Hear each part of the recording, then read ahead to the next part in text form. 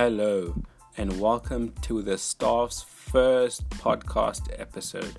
I'm your host, Brian Kavuma, and I'm joined today by Callum Hitchcock, an avid Tottenham Hotspurs fan.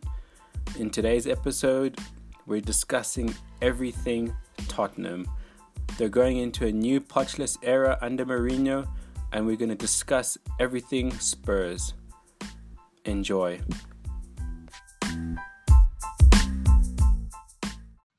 Okay, let's get into it now.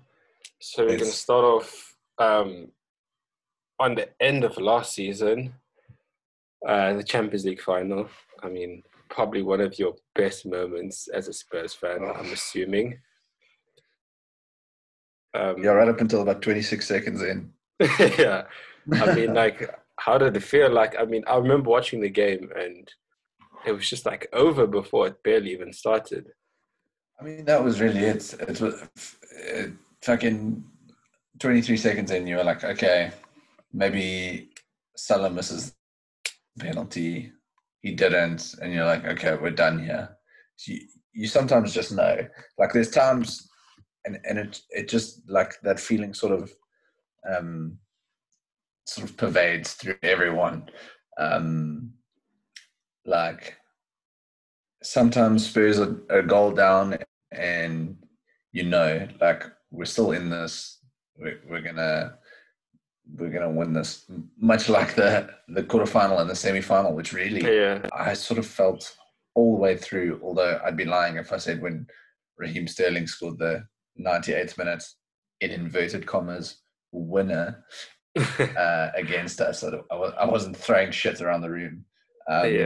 But that final, it just didn't feel like that. It didn't ever feel like we were going to be back in the game. So it was really just massive, deflation, I guess. And then a massive hurry to leave the pub because I couldn't bear seeing fucking Hendo lifting that trophy. Yeah. That was too much for me. But yeah, getting there was amazing.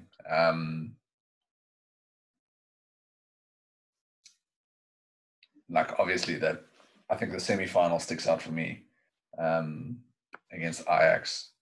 I think I almost got evicted from my complex when when Moura scored the 96th minute winner. I went mental. But yeah, it was super cool. That whole Champions League run was cool. So could have been worse. But yeah, just so close to glory. I think it would have been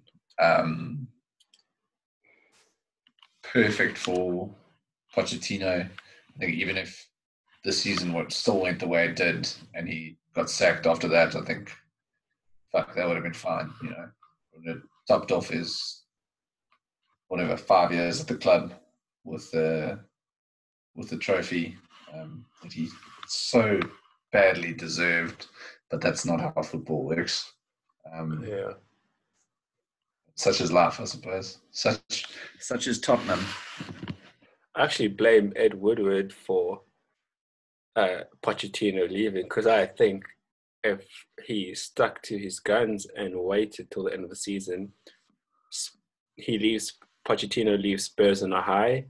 We get the manager that we probably want, and you guys have time to get probably a good manager who is fresh and can rejuvenate the squad instead of totally. Mourinho. I think so. I sort of joked last year. I say sort of joked because I was a little bit serious that I'd rather get relegated with Pochettino than have another manager. I love them. Honestly, I still get a little tear in my eye whenever I see that sort of Ajax interview after the match where he just thanks his family, and his tie is all over the show. And he's just, he literally can barely speak and his voice is hoarse. So I honestly loved him. The football the Spurs played. In a lot of people think that 15-16 season where we finished second to Leicester, they think of that as our sort of the peak of Poch Spurs. But the season after that, it actually is when we really played our best football. That 16-17 was like a joke. And you sort of knew the team each week. So I think Pochettino's fault at Spurs was, I think he had to get fired in the bigger scheme of things. But I think if you go further back, it's Levy's fault for after 2016-17 not investing in that squad, because it pretty much like every 4 years you need to change the players or the manager. And I think Pochettino was the right manager. We didn't change the players, and that's ultimately been Pochettino's demise. And I don't think we need to like talk about all the examples of underinvestment. Harry Kane just like playing himself into the ground. Jan Vertonghen and Toby Alderweireld getting to like 6 months away from there. Oh, well, Toby's extended now, but Jan Vertonghen's contract expires like at the end of next month. And it's not that he necessarily should have been renewed. Yeah, but somebody else could have been. We'll chat more about that later. But there's a lot of recruitment that needed to happen that didn't. So I think I'm sad that Pochettino left. A little part of me still hopes that just like when Mourinho's contract ends, that Pochettino just comes back and Levy actually just invests in the squad like he's supposed to. But yeah, like I say, he probably did need to go within the context of the season. Yeah, but I mean, I remember, I think the Spurs Villa game was the first game I watched of the season. And even though you guys won, it was a bit of it was a tense game. Like, and I just thought like, this season's not going to end well for Spurs. And in the City game, you guys played like so well, I guess. I mean, Lamelo's goal was not really a goal for me. But like after that, I thought you guys lost to Newcastle, Leicester, Brighton. I mean, at the end, I had to go.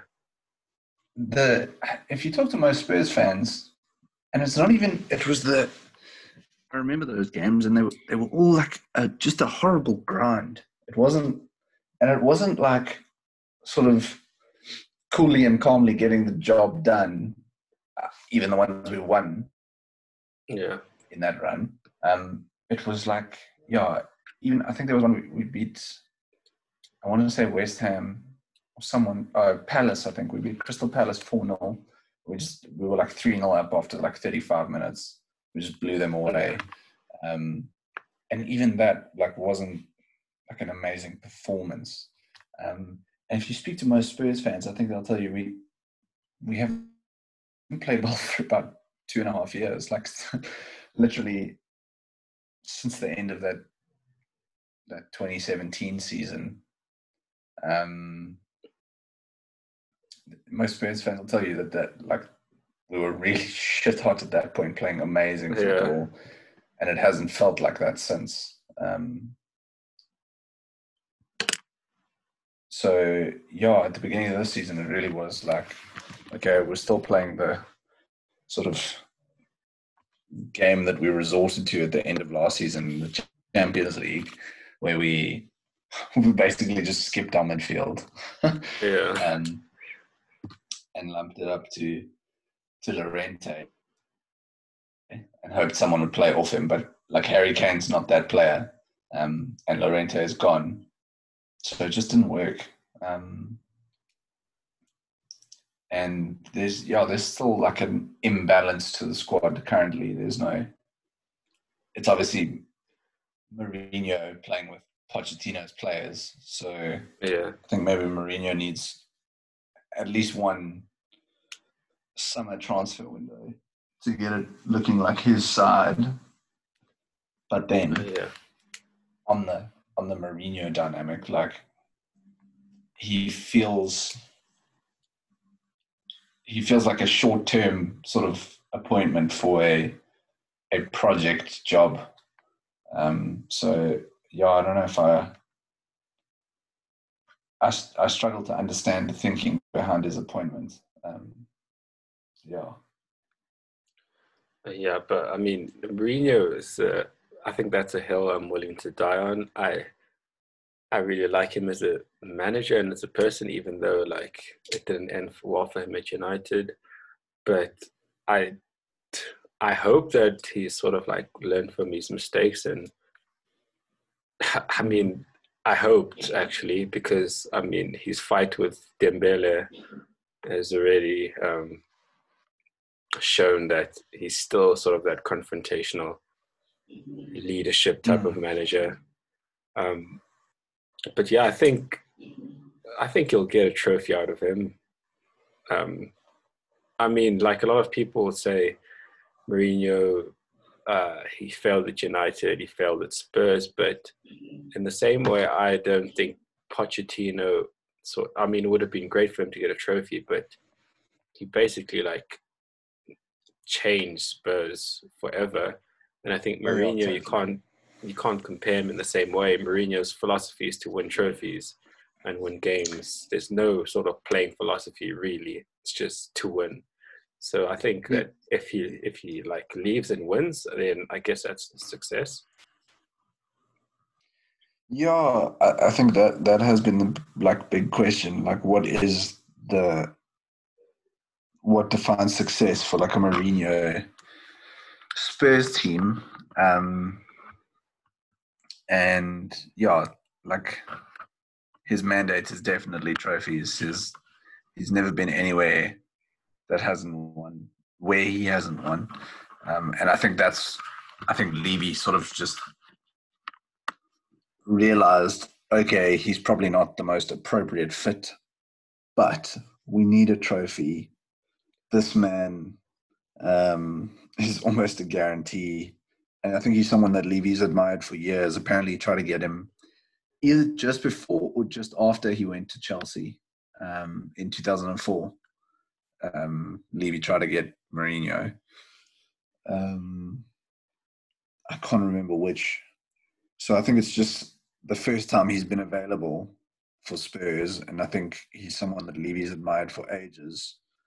And he just pounced at the opportunity without necessarily, thinking, is this the best fit? Yeah. Because, like I say, it's Pochettino. You always got the sense that he was building towards something, a larger project. And that's still sort of the larger strategy of the club, is to, sort of build this footballing identity, and the business model is obviously centered around match day revenue with the new stadium and the scheduling the NFL games there and concerts and all of that stuff. But Mourinho really just feels like a short-term band-aid on a long-term project. So like the question is, who's next? Like who's going to, like once Mourinho has hopefully, whatever, won us a UEFA Cup and maybe something else, we'll take fucking anything. Like who's next? Like who's the guy like for the project that actually fits sort of Spurs' identity, because Mourinho doesn't. Yeah. Even though, like, I agree with you. I also love him as a person. He's a massive shithouse, which is just amazing to watch. And I think that's just in the media. I think as a person, even though he is confrontational, I think he is like a warm, kind person with like a good sense of humor. And you can see that like the players, I think that Inter team is a good example, and his Chelsea team as well. In that first spell, like those guys were sort of willing to go to war for Mourinho. And I think that that's definitely, a testament to the man. But I don't know if he's the right fit for Spurs. Yeah, but going back to sort of the summer with your signings, I mean, like I'm a pretty football manager enthusiast, so actually tried one with Spurs, and the first thing that like kind of stuck out for me was the fullbacks. Like you have Danny Rose, Ryan Sessegnon, and Ben Davies, and which I mean it's not a bad left back group, and then Kyle Walker Peters and Serge on the right, who are just for me Serge Aurier. I don't know how he's made it this far at the top level because I just think he's not good enough, apart from the odd cross here and there. Yeah, pretty much. Ndombele and Lo Celso, I mean, they're pretty good signings. I mean, what would you think of those two? I mean, Lo Celso has been great ever since he signed permanently, I guess. But Ndombele, not so much. Ndombele, I love. I think he's a brilliant footballer. Just his passing is so penetrative and vertical. So much so that he almost forces. I think there was a good example. I think it was against City. He got the assist for Eric Lamela, and he passes it. He almost in a similar way to Kevin De Bruyne, where he fizzes it into you, and he sort of says, "Well, it's up to you now to fucking control it. Like, I've done my part." And so much so in a way that he forces you forward with the pass, and it really just shifts the game into the next zone. And he's, like I said, just got a brilliant eye for sort of playmaking like that. But I'm just so scared of him getting Pogba'd the same way Pogba did, where he looks Pogba'd or Ozil. You can really choose anyone who doesn't, fucking go full Mark Noble, and the English are like, oh, he's lazy. I don't know what this bloke's doing. He's nicking a living. Yeah. Like, just because he's not, assaulting someone every 3 minutes, especially in midfield. Yeah. So I know he's really taken a liking to Oliver Skipp, who for me is just like, he always has that player like Oliver Skipp, Scott McTominay, who just does what he tells you to do, and has I haven't seen much of Oliver Skipp, but McTominay has minimal footballing ability. Yeah, I think that's a good comparison. I think Skipp could become someone like similar to McTominay, who puts a big shift in and, pops up with an important goal every now and then. Skipp is unfortunate, I think, because all of our defensive midfielders are like Crocked, Wanyama, Dembele, Dyer. All of them just break. In that he's been pushed into that number 6 sort of role, when he's apparently a bit more of an attacking midfielder than that. He's just been filling in. And because he does get stuck in and makes a tackle, and probably because he's English, he's been forced further back than he would probably like.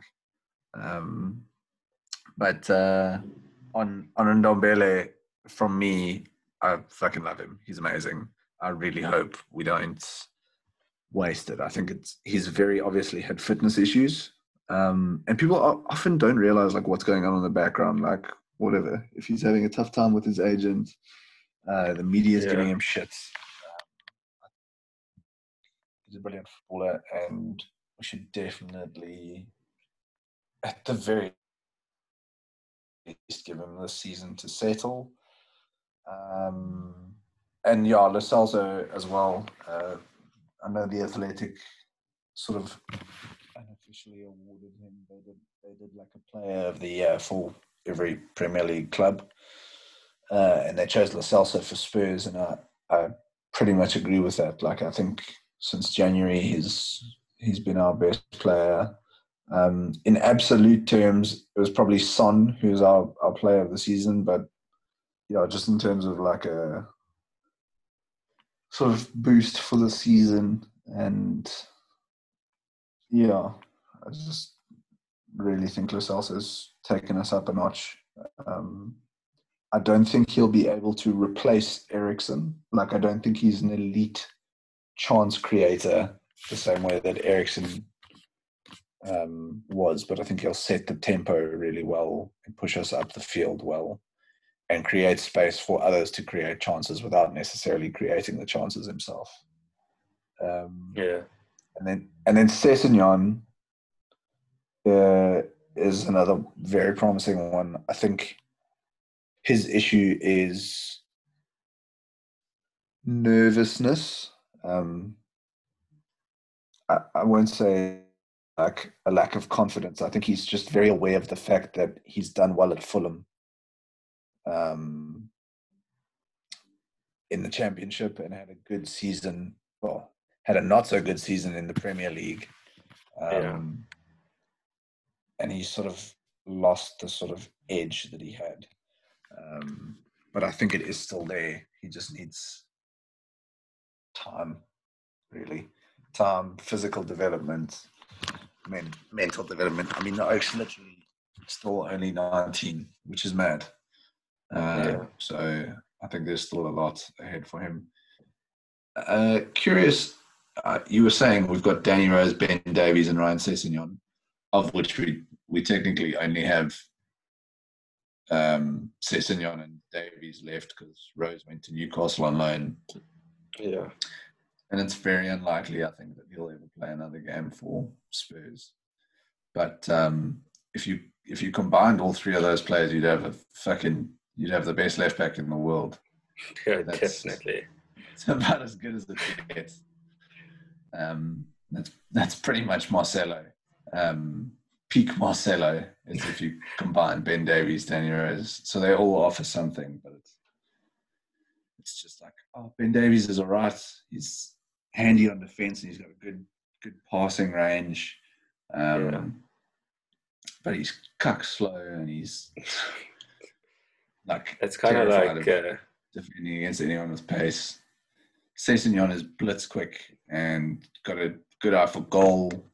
Whips he's really good at crossing, where Sessegnon sort of looks up into the box and tries to find a player, whereas Danny Rose has got that like hard running, powerful, sort of stocky, low center of gravity, clever dribbler when he needs to be.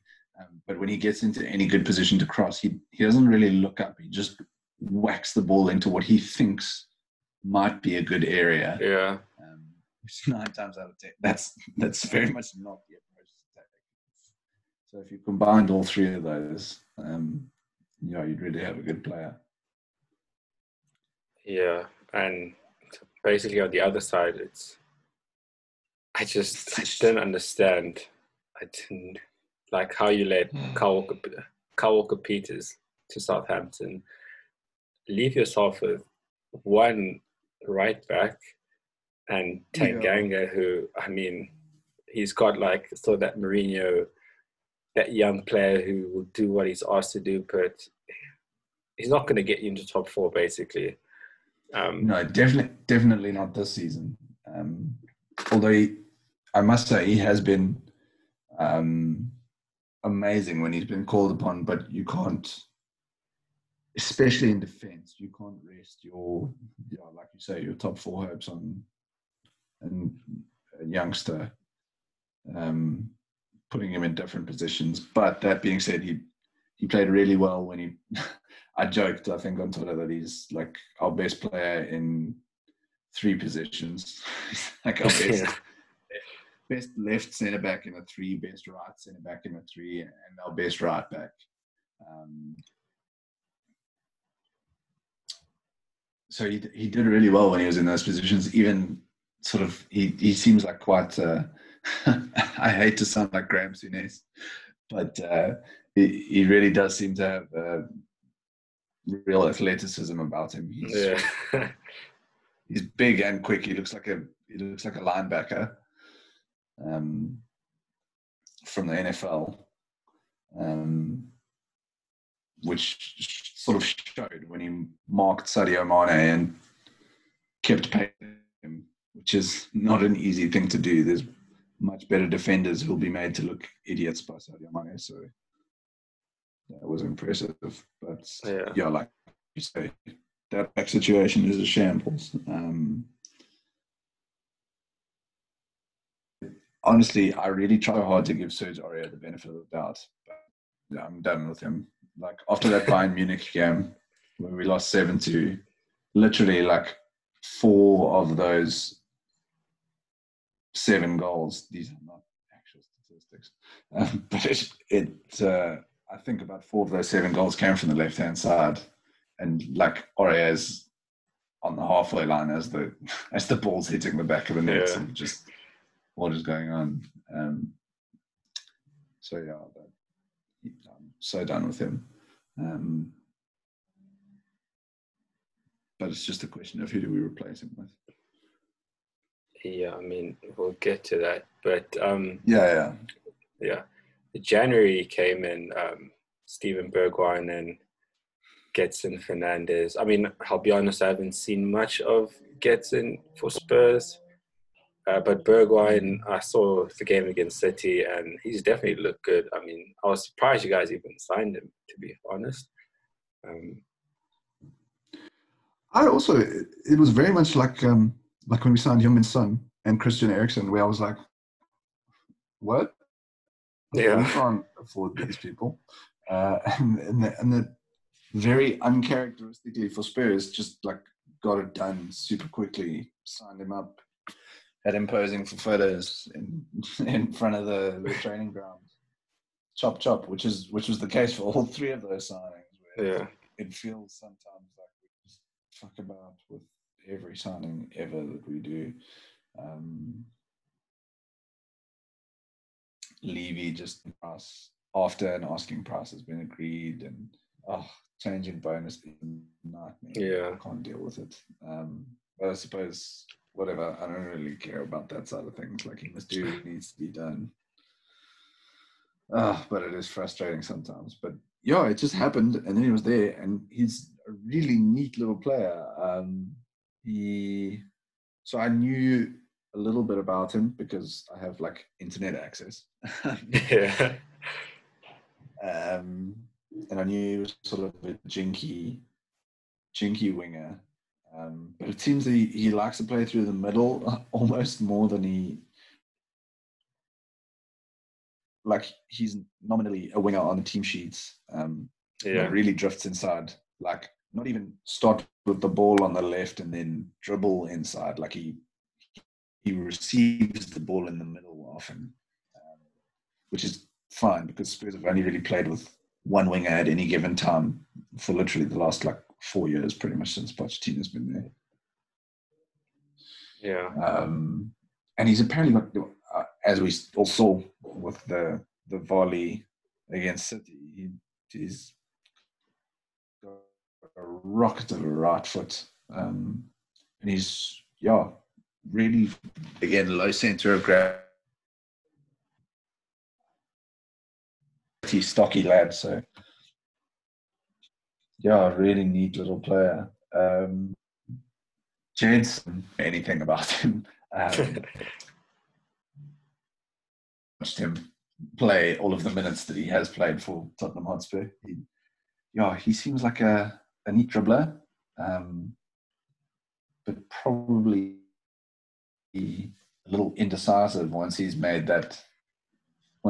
that first player. He doesn't really do anything amazing with the ball, and he's often forced wide, although he has produced from wide areas. So often I think to myself, maybe he's a creative midfielder who starts wide and drifts infield, sort of like Eriksen did.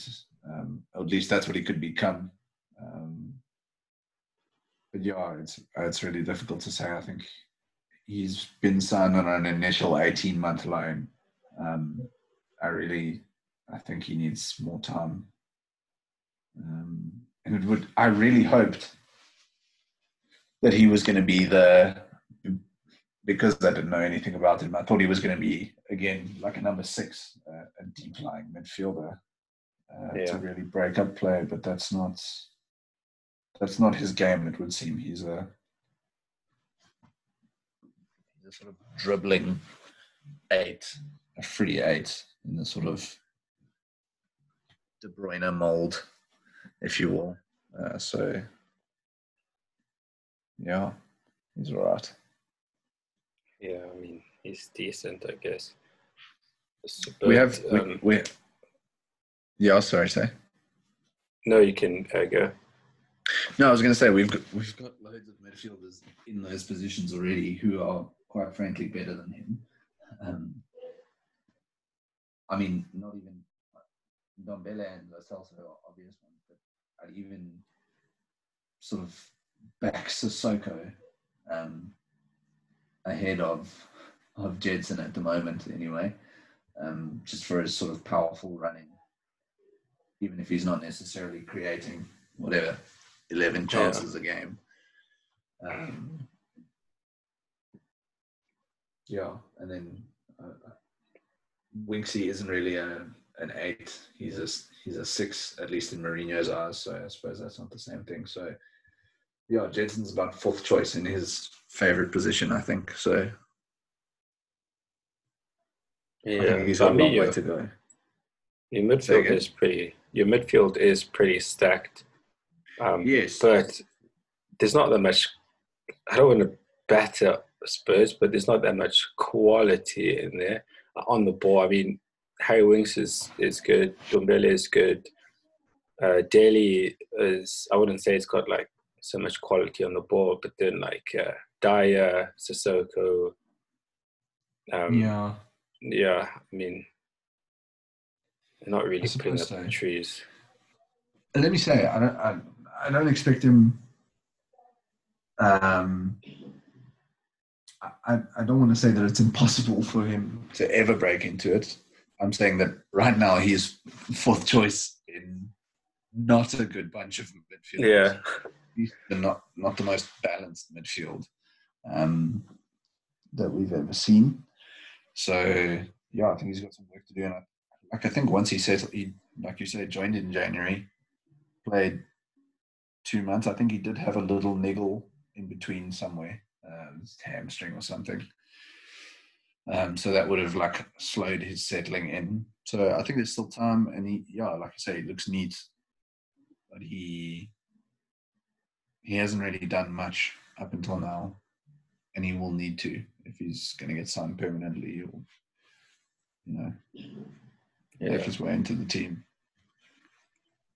Yeah, but yeah, looking now after sort of the lockdown period, you guys are 8th. I guess it's not looking too good. But as well, you're only 7 points behind Chelsea, so it's not completely dead for top 4. But yeah, I mean, it's the same for Arsenal, I guess. You guys are playing us, I think, on the first game back on the 19th, and Arsenal are playing City. So basically, those games are pivotal for. I mean, I wouldn't say you guys are not gonna, but if you lose those games, it's going to be tough to get back. Yeah, I mean, I think in terms of the season so far, I think obviously the Pochettino spell was bad, and that's why he got fired, obviously. I think we were 14th when Mourinho took over. Mourinho, in fairness to him, I think has done well. I think before Kane and Son got injured, we had a really decent run of results. Not perfect, but decent. And then after Son and Kane got injured, we really seemed to drop off a little bit. Delhi also sort of, having started really well under Mourinho, did drop off a little bit towards the period just before we locked down. So yeah, we were a mixed bag before lockdown, I think looking ahead, we've got everyone back fit, which is amazing. And also probably means we'll get like 4 players injured in the first game back, because that's how this works.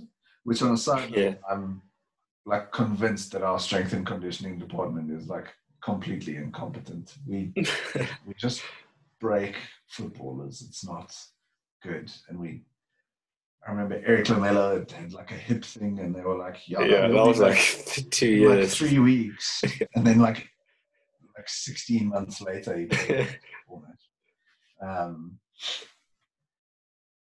and then same with Danny Rose, was like supposed to be out for 3 weeks and then ended up being out for 6 months, and it's something that's happened a few times. So I'm not confident in our sort of conditioning and rehabilitation programs. But everyone's back fit. I think if you can get like a front 6 of Bergwijn, Son, Kane, Lo Celso, and Ali, and maybe Ndombele, all fit and firing, then I think we could have a good run into the end of the season and maybe make a run for that Champions League spot. Like you say, that game against United is crucial. If we lose that, it's pretty much done. It's really Champions League or bust. Excuse me, yawning. Sunday afternoon, after all, when we were recording this. I think, that's it really. Champions League or bust. And it really depends on whether, like how sharp those players are going into the sort of last few games of the season after lockdown, and how sharp they are in comparison to the other teams. I think with everyone fit, if everyone stays fit, I think we could make a good run at those Champions League spots. And if we get off the ground quickly after, from that first game against United.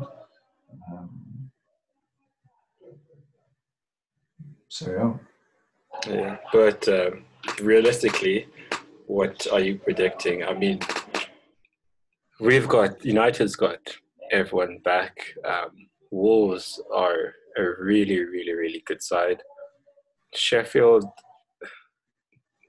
they're also a really good side, but I feel like they're there for the taking. But where do you realistically think you'll end up? So at the moment, I was sort of pre-lockdown thinking, I don't think we are going to get 4th place. I think, barring a spectacular collapse, I think we'll probably finish about 6th. To be honest, I'd rather finish 8th than 6th, because I don't really want to play Europa League football. Yeah. Because it is the best. That being said, I can see Mourinho sort of throwing the kitchen sink at the Europa League in an effort to win it, and winning it, which I would be quite stoked with. So, but I do think that we have left ourselves a little too much to do for that Champions League spot, but still hopeful, obviously, always. Yeah. And like I said, I'd rather finish 8th than 6th, because Europa League, Yeah. But and realistically, or I wouldn't say realistically, but I mean, people are United fans who are like, Jadon Sancho 2020. Liverpool fans are Mbappe 2020. But we've gone through the Spurs team and obviously said barely any fullbacks, midfield. Another thing, Spurs, it was the second or a backup striker to Kane. it's baffling that there is none, basically. I mean, Llorente was there as a real backup. I don't think Poch had any real faith in him to challenge. And Troy Parrott's there now.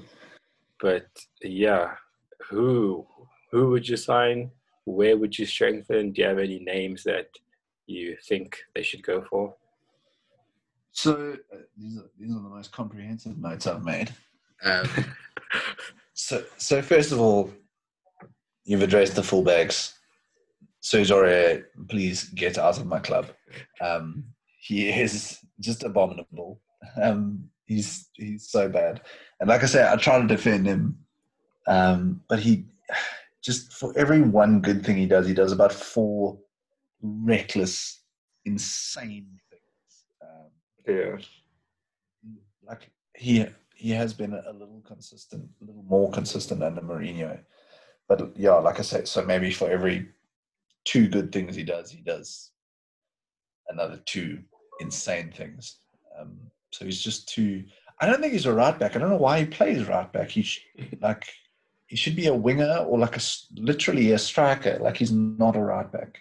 He should not be making tackles or positioning himself defensively on a football pitch. He's just not capable of it, apparently. So sell him. Ideally, we need to bring someone in, obviously, then. Unless we're going to trust Tanganga and Foyth, which is not a very dynamic set of right backs. So I'd love, and this is very much wishful thinking, I must be honest, but I would love Yusuf Attal, who plays for Nice. He's pretty much the perfect, from what I've seen. I don't want to pretend I've watched 100 League One games. I've seen a few YouTube comps, and I've seen a few people talking about him on Twitter, which is really all you need to be a scout these days. Yeah, definitely.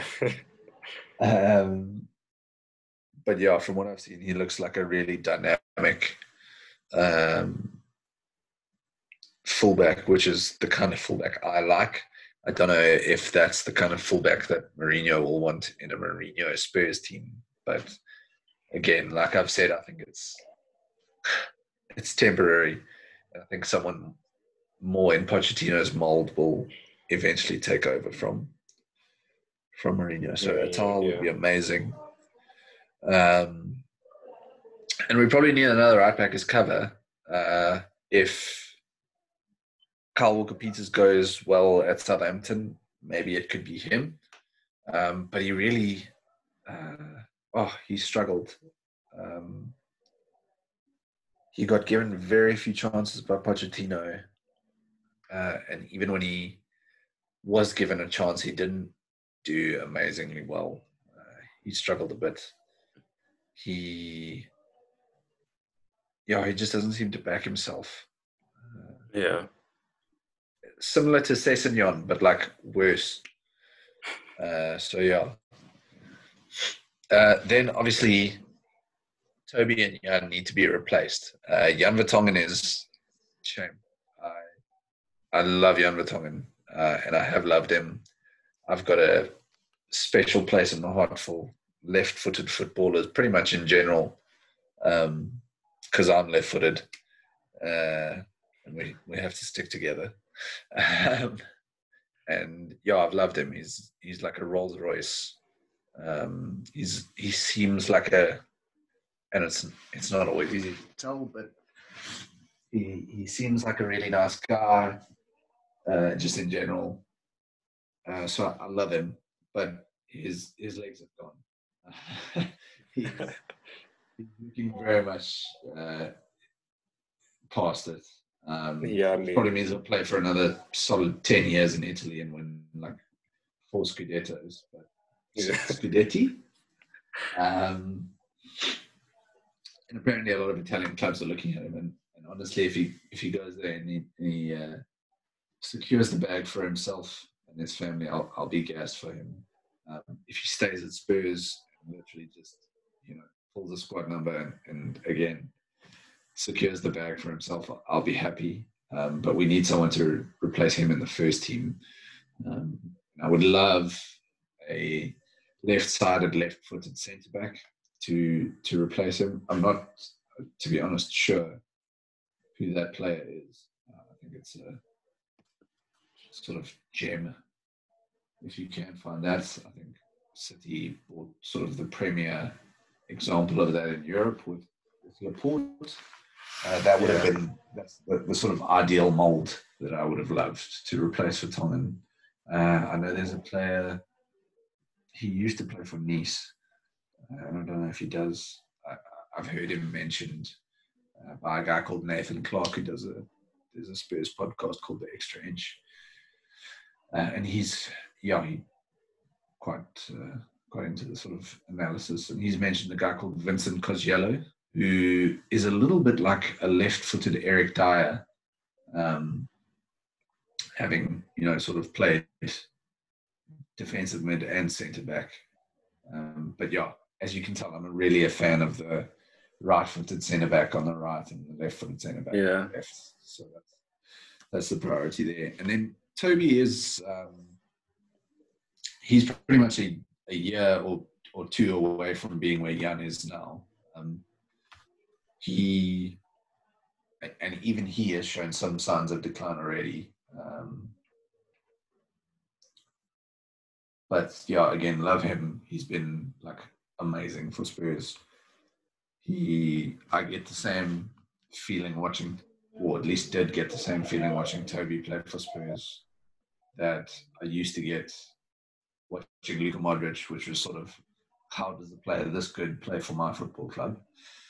But again, I think the logical answer there is for Davinson Sanchez to replace him, who I back. A lot of Spurs, there's some debate among Spurs fans about Davinson Sanchez, but I rate him. I know he's made a few mistakes, but he is literally 23. I think he's really good, and I think it could be a top world-class centre-back one day. But then there's also Tanganga and Foyth behind him.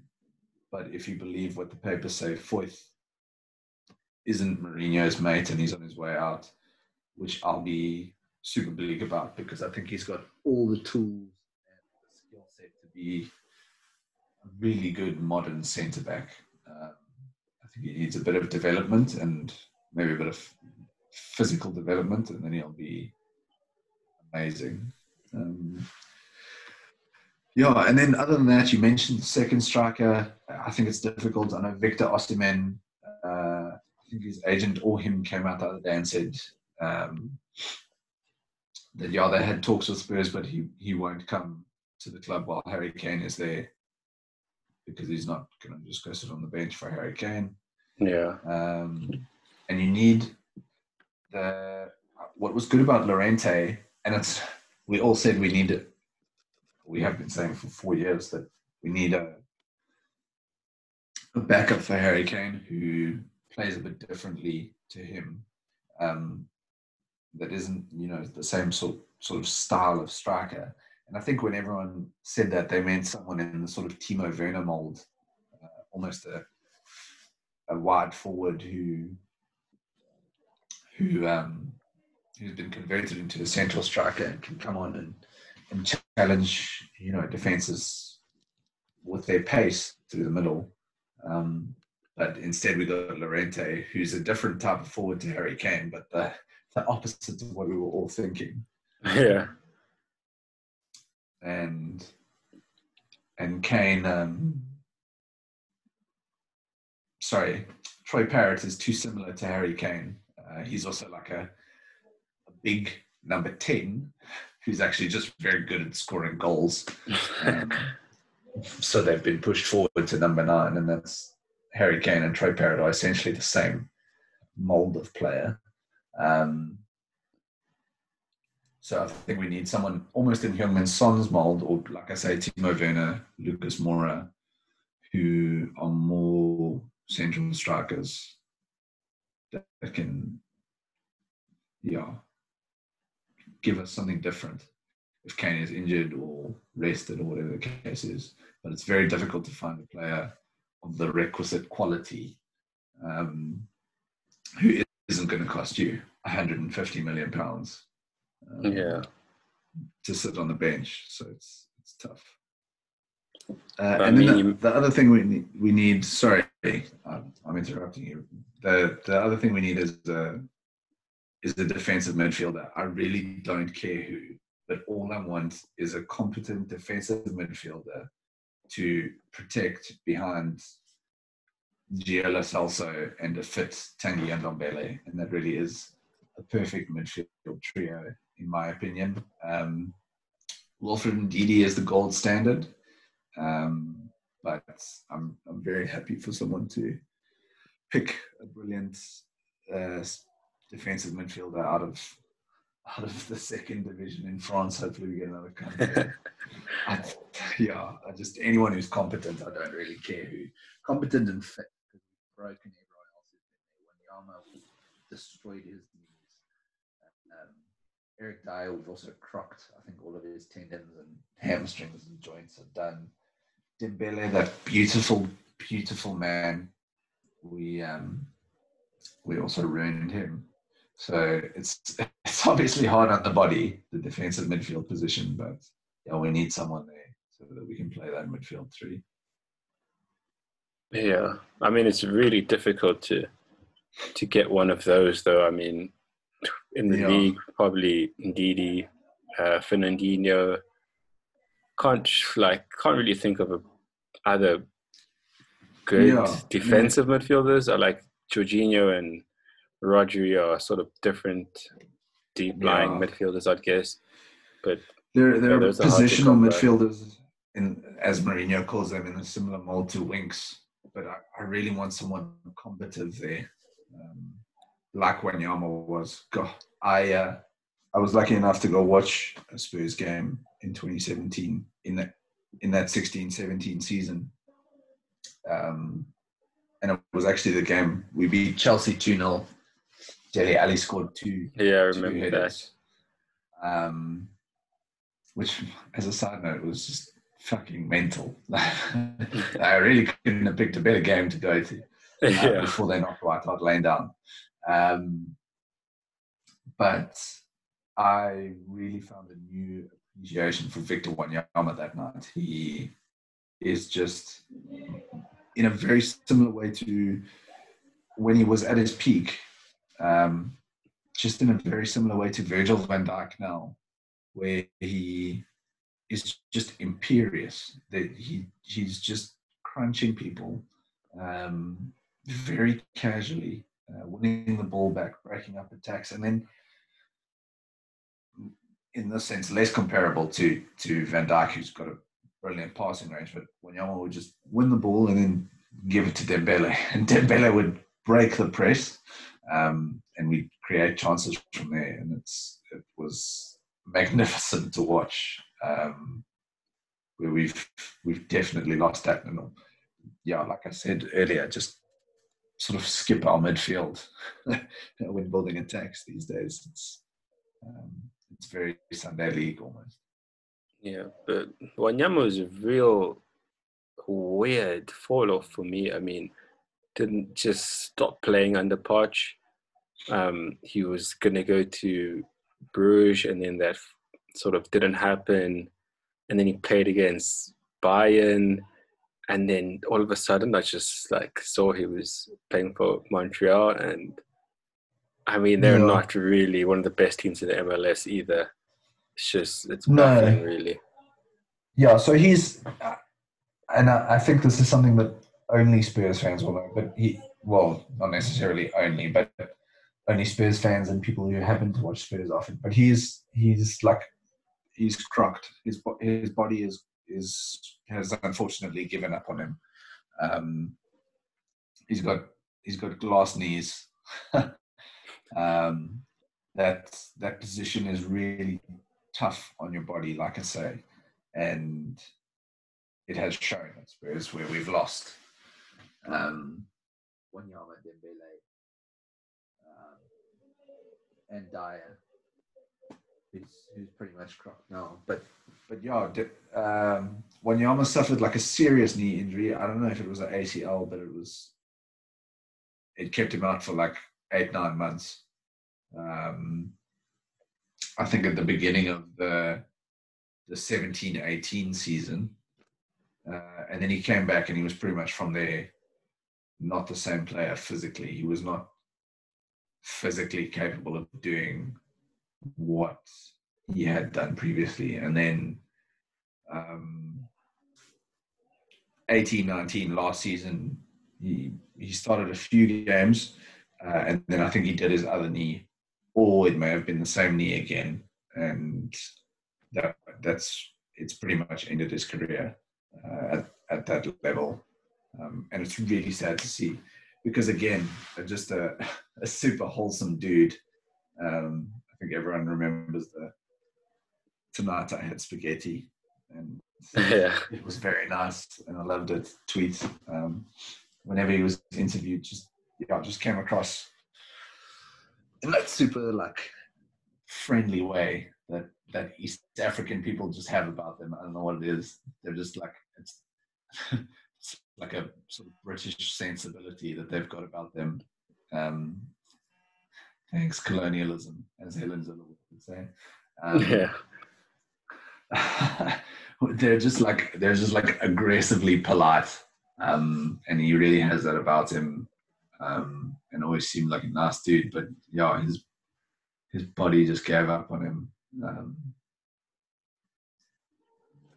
which is super sad, because he really is the perfect midfielder for that mold when he's at his peak. And when he was at his peak, he was one of the best midfielders in the league. Just doing the things. So really upset about that, if I'm honest. Yeah. But on the other side of the door, I mean, I don't think that many Spurs players are in demand. I mean, Dele Alli, I'm not sure people are putting up trees to get him, but Kane, I think, is an intriguing one. I definitely don't think he'll leave this summer, though. Maybe without the coronavirus. I don't see him joining United, but I wouldn't be surprised if I would actually, but I wouldn't be surprised if he leaves. Do you think? I think. Sorry, ask your question. Yeah, do you think he will leave? Well, not now, but in the future. I think he has every right to. Not that every player ever has every right to. But what I mean by that is I don't think Spurs fans have the right to feel aggrieved if he does leave. He really has run himself into the ground quite literally for the club. Scored hundreds of goals for the club. Yeah. And he's always said, if the club don't match my ambition, I'll leave.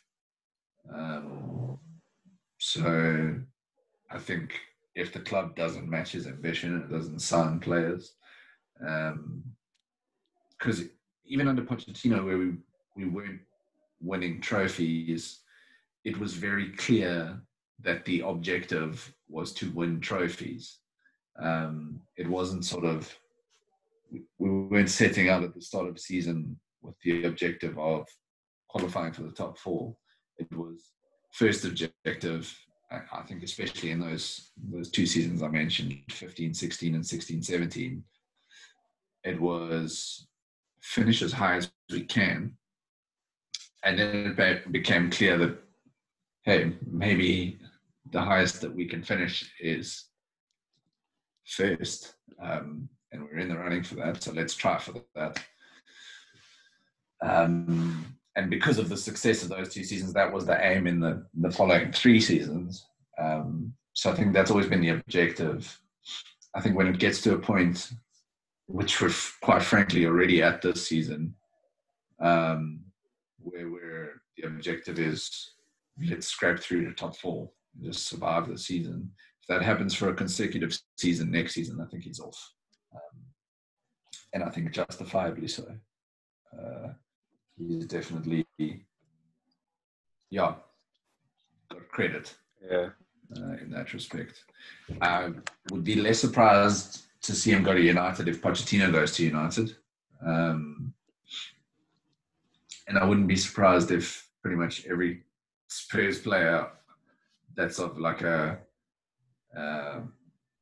viable age. So I think anyone who's like currently between 24 and 27. So like if Pochettino goes to United, I wouldn't be surprised if like Ali, Kane, I don't know who else you'd want really. Maybe Son, but I think so. He's one I've seen linked with Real Madrid, but pretty much anyone who has like 2 good seasons gets linked with Real Madrid. So if it's real or if it's just because he's really good. Other than that, we're not really looking to sell anyone. I think Dele's going to be at the club for a while. He has just signed a 6-year contract. It's going to cost a lot for him to leave. We've lost Eriksen already. So, it looks like we're trying for Coutinho, which I'd be happy with. I remember often as a kid, people would sign someone and I'd think, why have they done that? They've got... It would often be like United. You'd have like, I don't know, Rooney, Berbatov, and Tevez, and then the example I'm about to use is historically inaccurate because I think this was before Tevez and Berbatov were there, but whatever, you'd sign Henrik Larsson on loan as well. I'm trying to remember who your fourth striker was at that point, but I can't. So that's the example. And I think, wow, they've got 3 already, but you really... You never say no to a little bit more quality, and he really is quality. And I think an elite chance creator. So I think him and Lo Celso in an 11 is really a potent attacking threat. Other players we've been linked with is Højbjerg, who I like. Yeah. If we can get a good deal for him, I'd definitely have him in the squad. And then there's a whole bunch of like dumb ones which I'm not even gonna like refer to. Yeah. Ryan Fraser from Bournemouth. Definitely if we get a good deal, I'd have him in the squad. Can't hurt. And then, weirdly enough, linked with Willian, who hates Tottenham, as the Chelsea fans say. I don't know how I'd feel about that one, but it always comes down to results. If it's a bit embarrassing at first, and then he fucking whatever scores 17 goals in a season, and gets a couple assists and leads us to a trophy, I don't really give a shit if the Chelsea fans sing a couple songs. And Kurt Zouma, apparently, I read we were linked with. Today was actually the first time I looked at that, and I thought, we need to change our centre backs. Similar mould, I think he's probably most comparable to Sanchez, in that they're tough tackling. Not necessarily the strongest distributors of the ball, but both massively strong in the air. Got a little bit of speed for centre backs, which is always desirable. I think our squad just needs tweaks. We've got a relatively good team. It's just that squad, which for years now has needed deepening, and I think that's what we need. Deepening and a bit of... It would have been great if when you guys signed Zlatan, if we had signed him instead, because I think that is the point at which we needed him. Yeah. Just someone who's like won shit before, and at halftime is going to say to Serge Aurier, stop being a fucking dickhead. Well, I think they already had a running in with each other at PSG. Yes, I remember that.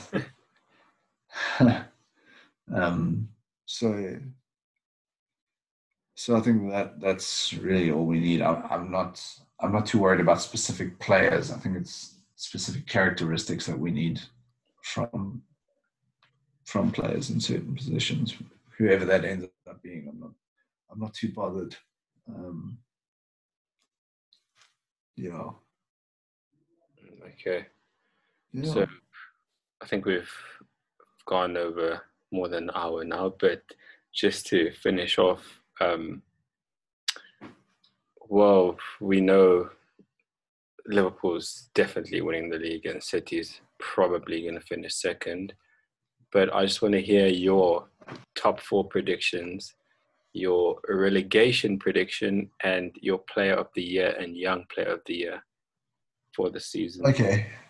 Hectic.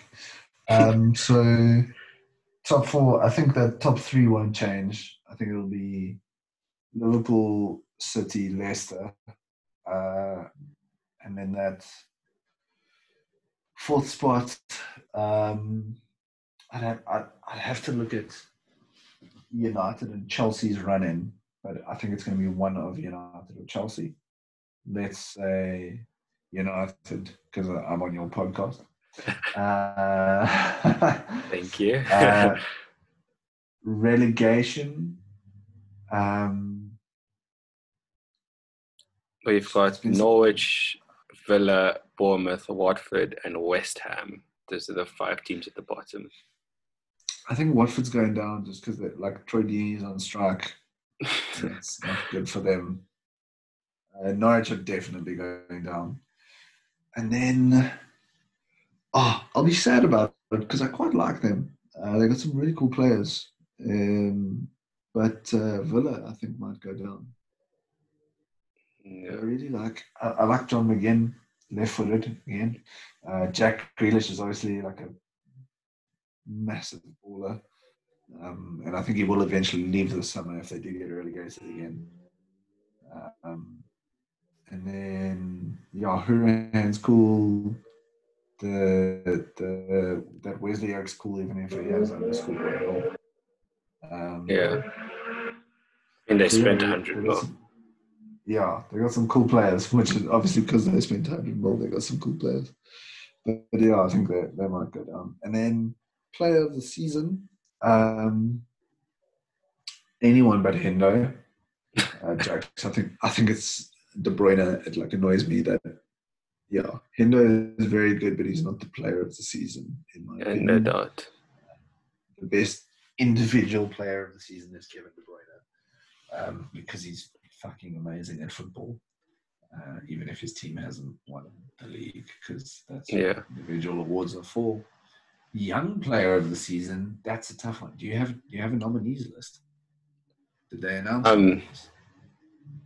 I don't think they've announced nominees yet, but probably Trent Alexander-Arnold, or you've got Trent, Yuri Tillemans, Phil Foden. I wouldn't put him in there though. Funnily enough, Dele Alli still qualifies for Young Player of the Year. Yeah. Saka. Nah, it's definitely Trent. I'm I think gonna remember someone else later who I'm gonna think, how do I treat them? But Trent, or again, to mention him again, I think Ndidi has had a really good season.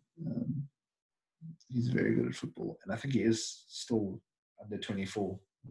He still qualifies, but I think Trent is probably head and shoulders above anyone else who's going to be nominated in that section.